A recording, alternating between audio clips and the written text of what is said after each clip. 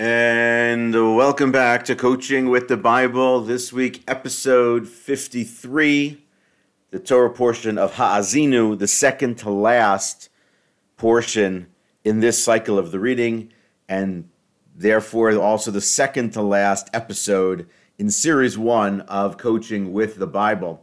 This week, our subject is on momentum. We're going to talk a little bit about momentum, but I do want to take a deeper dive into momentum in Season 2, Series 2, however you want to term it.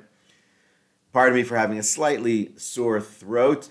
Been busy couple of days over the holiday season, leading prayer services, and feeling a little bit of the effects this morning in presenting this to you. So, momentum. We're going to stick with the what we started last week, stay slightly away from the actual Torah portion itself, and focus in on, again, a more timely idea that I think is also timeless. Momentum is a crucial concept in many things in life, and momentum is defined in the scientific sense is if an object is in motion, i.e. it's on the move, then it has momentum. It's mass in motion. Something is moving. You can have positive momentum, you can have negative momentum. How fast you're going or the speed of your momentum depends on how much is going on around you. How fast are you moving and how much is actually moving? To get into the deeper sense of the science behind momentum, again, we're going to save for a later date, but I do want to sort of jump in. We talk a lot about the ideas of momentum. If you're a sports fan like I am, they talk a lot about players who are having momentum or teams that are having a lot of momentum right now. That depends on, to some degree, the idea of how successful or unsuccessful they are. A team that's on a win streak, they've won 5 or 6 contests, games in a row, they have momentum.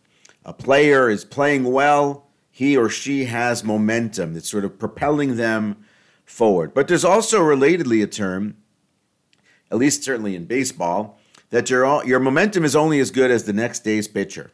The idea that to some degree your momentum hinges and is contingent on somebody else and their success.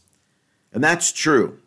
But your own personal success shouldn't necessarily have to hinge on somebody else. Your personal momentum and how well you're doing can be impacted by others, can be affected by others.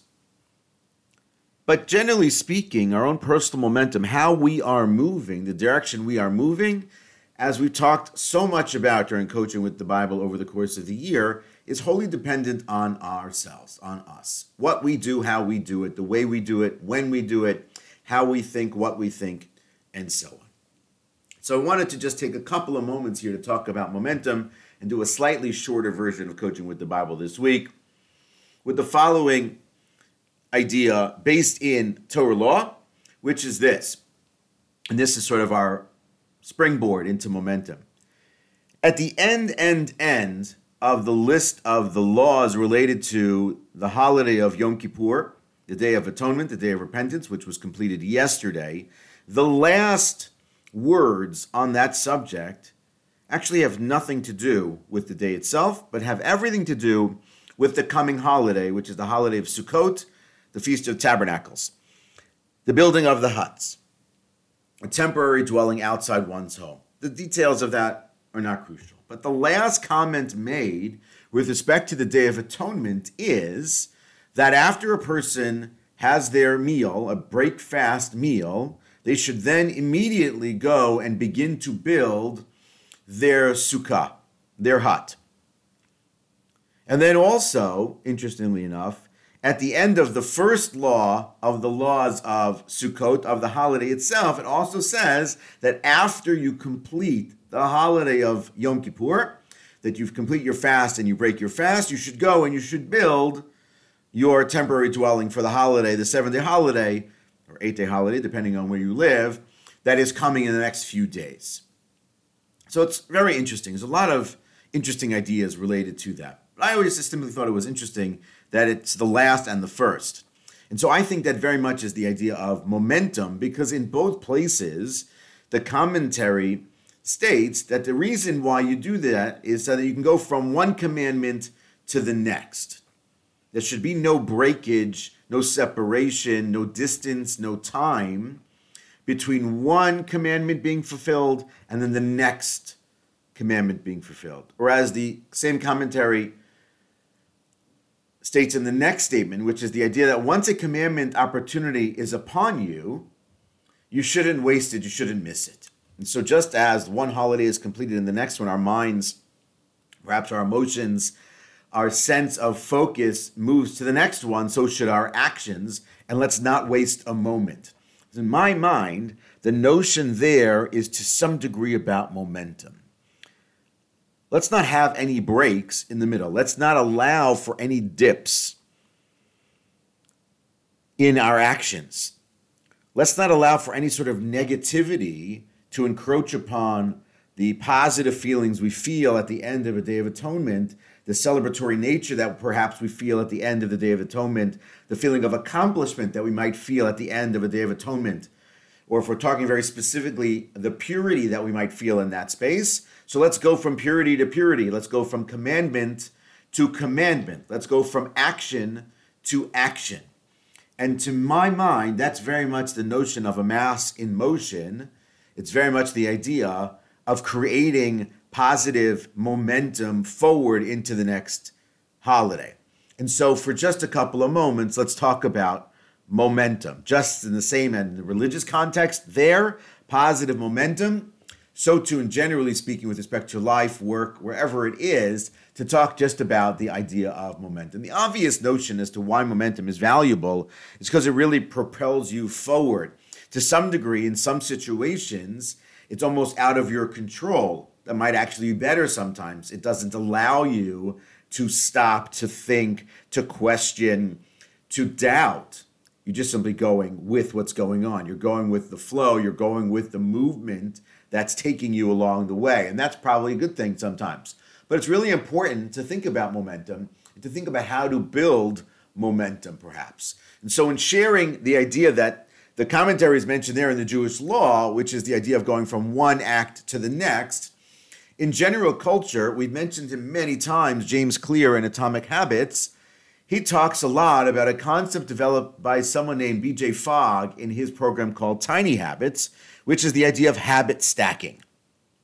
The idea of building one habit onto the next, of building one good action on top of the last good action. And by doing it that way, you get habituated to that secondary or that tertiary or that fourth thing, whatever that is, more quickly because you're stacking one good on top of the next.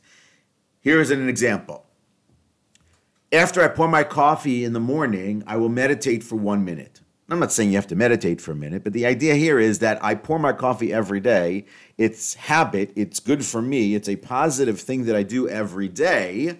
And so I'm going to, boom, stack something on top of that, which is the minute of meditation. In the religious context, it was after completing a really holy, spiritual, profoundly impactful day of the Day of Atonement, I'm not going to miss the next moment. I'm going to then go outside and build a temporary hut that I need for the holiday that's coming in just a few days. Habit stacking. It's a very powerful concept that really works very, very well. Sort of figure out how it fits into your own context. I will, before I go to sleep at night or after I get into my bed at night, I will write down 5 things that I'm grateful for. We've talked about writing things down, journaling, some sort of activity of gratefulness. That is the concept of habit stacking. Very basic structure, very simple thing to do. There are ways to go deeper into it. As I said, the next time we talk about momentum, we'll go deeper on it. But one other thing that I think is really important here is perhaps the concept of planning it out. It's in the same way that I know every year after the holiday is over, I'm going to then go outside after eating something to then build that temporary structure, partially because I live in an environment where that is the natural, given, obvious thing that people do, because all my neighbors do it as well. And so it's just an obvious thing that we're going to do it immediately after finishing our break fast. But at the same time, it's also planning, knowing that that's coming.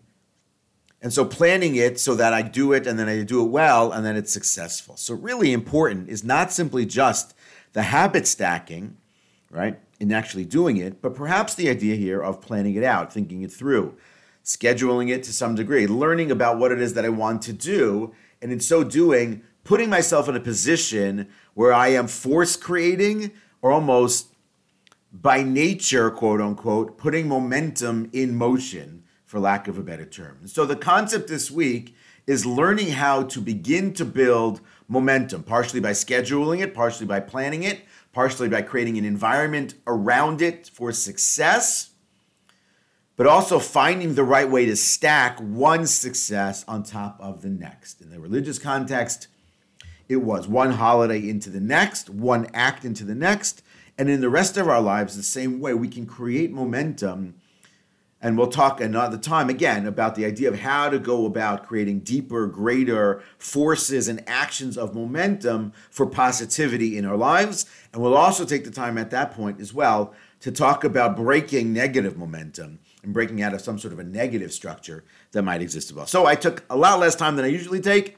Talk a little bit about momentum. Those of you celebrating the upcoming holiday, the holiday of Sukkot, happy holiday. Those of you simply just having a great Friday, have a great Friday. We'll talk to you soon.